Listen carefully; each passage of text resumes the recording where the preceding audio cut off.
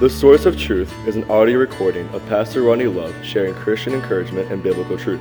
We hope this podcast can help make your path a bit brighter today. Psalms 119:105 says, "Thy word is a lamp unto my feet and a light unto my path." Good morning, happy Friday. Welcome back to the Source of Truth podcast as we finish this week out together. Again, thank you for the opportunity I have to be part of your day, and we hope we can be a help today as you embark on to this Labor Day weekend, what is meant by many final, kind of the end of the summer, put your final vacations in, get down to last weekend, and enjoy your time. And so we hope as you embark on this great weekend, a vacation and time with family, that you'll have a great weekend. And we hope as we start that maybe we can just be helping the few minutes we have together here.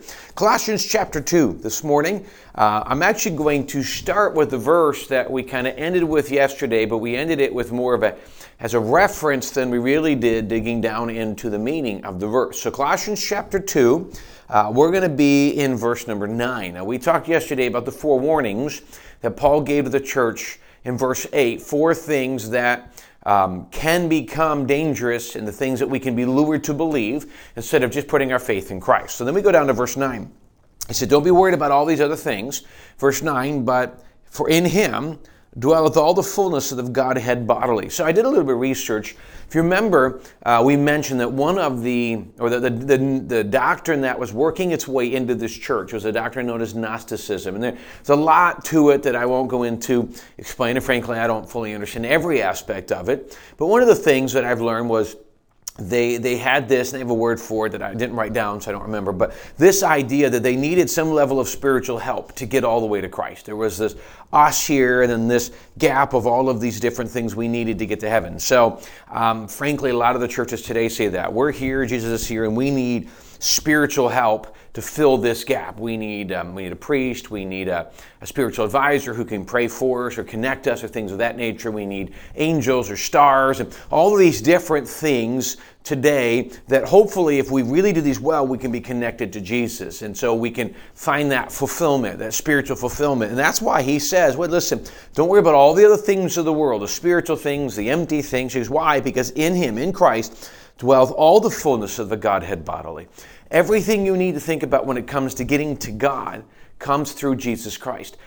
And he is all of it. You don't need more super spirituality. You don't need no more traditions. You don't need more science. You don't need more, any type of worshiping something else. You can come to Jesus alone. The Bible tells us there's just one mediator between God and man. That is the man Christ Jesus. And today, a lot of religions, we work through our church or our priest or pastor or whatever it would be to kind of feel like we need him to get into the presence of God, to deal with our sins and things of that nature. But God simply tells us there's only one person between me and God, and that is Jesus Christ. He is my mediator, he's my help, he's my encourager. As a matter of fact, he's my advocate. When Satan goes to heaven and he accuses me of sin, which he does, he accuses all of sin, he's known as the accuser in Scripture, God, understanding that, would have to look down and do something about it. But then he sees my advocate. Today we use that term, a lawyer. And the lawyer says, listen, his punishment's been paid. He's already done it. I went to the cross, I shed my blood, it's already been dealt with. He is that advocate. So everything we need to get the presence of God is done through Jesus Christ. And so there's other religions, other traditions really strive to add so much more to the simplicity of Christ. They want to add all these extra things. And then they say this, if you've done all of them, then maybe you've been good enough to get to heaven. I want to tell you, one of the reasons we do this and try and teach this is we hope people understand that God did not design this to be complicated. He didn't design salvation to be complicated. He didn't design the Christian walk to be complicated, church, any of this. Implementing what God asks us to do is not always easy. We need the grace of God to do it. For me to be the husband, the father, the pastor, the citizen that I need to be, it needs grace. By nature, we're selfish beings, and so we need God's grace to be what we need to be. So implementing that is through the grace of God. Understanding it should not be complicated. God, it's all simple. It's through Christ, through the Holy Spirit, through the Godhead, and we can come to that. And we, in the world, make these things too complicated. So for in him, there's everything we need to get to God. We have access. Now, later we're told to come boldly before the throne of grace, that we may obtain mercy and find grace to help in time of need. Notice it tells us to come before God's throne boldly. He didn't say come before someone else. We have the right now to come in the presence of God. Let me encourage you. It's one of the things we think about in prayer. Prayer is not necessarily just a spiritual tradition that I do that hopefully I get God's attention. Prayer is an invitation into the presence of God. And when I'm in the presence of God, I have a God who loves me, who cares for me. And in that, He wants to hear these things. That's what I get from coming through Christ. So it all comes through Him. One of the songs we sing at Church of Grace, in Christ alone, my hope is found. That's really what it comes to. It's not in church, it's not in religion, it's not in a preacher, it's not in a movement, it's not in any of this. It's in Christ alone. And when we gather that, all the other things disappear, and that simplicity is what Jesus wants us to understand. So we go on to verse 10. So he says in verse 9, for in Jesus dwelleth all the fullness of the Godhead bodily. Then verse 10, and ye are complete in Him, which is the head of all principality and power. Well, what's principality and power? Obviously the spiritual principalities and powers. It would be angels and demons and all, and heaven, all those things would be the powers of our world today, all of these different things. He is the head of all of it. So we're not concerned about all the other things. We're not concerned about what Satan can do. We're not really concerned about the world. God has already overcome the world, as the Bible teaches us, so we can move beyond that. He says in verse 11, in whom also ye are circumcised with the circumcision made without hands, and putting off with the body of the sins of the flesh by the circumcision of Christ. Now, the next couple of verses, there's these different comparisons. We won't deal with them all today. We'll kind of walk through things that are true about us. Now, I think it's important for us to understand, he talks this one about circumcision is being baptized, being dead in your sins. We'll get to those a little bit later. But let's first, when he talks about this idea of circumcision, why is this so important? And today to us, it's just a standard thing. We didn't think much of it. So let me explain what it is and why he's bringing it up here. First of all, circumcision was something that God gave to the Israeli people, to the Jewish people, back in the Old Testament. And it was a way to identify between them and the rest of the world. And it was a symbol that they were going to follow God. They were going to follow God's law. They were in compliance to God. And they did this for the purpose of stating, we are followers of Jehovah God. And so that was just something that was required, and it's something that they did. And generally, pretty much only they did, from simple what we can understand about that. So it was considered one of those rites. And in the Old Testament, that's what God asked to do. Please remember, when Jesus died on the cross, He fulfilled the law. He fulfilled all of it. So when we look to the New Testament, there's a lot of things in the law that was given to Israel, given to the Jewish people, given to those followers of God at the time that don't apply anymore. God completed all of it. Jesus finished it on the cross. We move forward. Now, the thing to remember is a lot of those things, you look at the 10 Commandments, 9 of the 10 Commandments are repeated in the New Testament. So don't think that God has just ignored the Old Testament. Much of what we need to be reminded was reiterated, was repeated in the New Testament. You see, 9 of the 10. The only one that wasn't repeated is the Sabbath day. Having all that stuff that came with the last day of the week.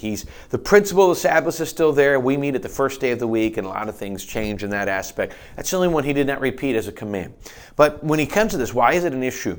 What would happen is, as this Gentile church and these Jewish church, as this Christian church was merging the Gentiles and the Jews still held very strongly to their traditions. Again, he mentioned that. Be careful about the traditions of men.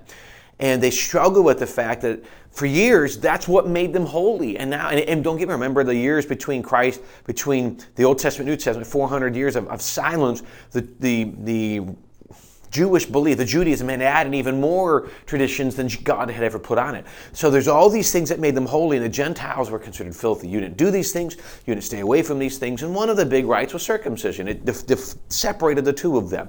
And so what they were doing is they were saying, listen, for years you had to come to Judaism to be able to come to God. Now you're coming to Jesus, the Messiah. You don't have to do any of this. So a lot of what's happening is they're trying to bring in these traditional, sometimes from Judaism, sometimes just from the traditions of the day, trying to bring in these things and saying, you got to do these things to be part of our church.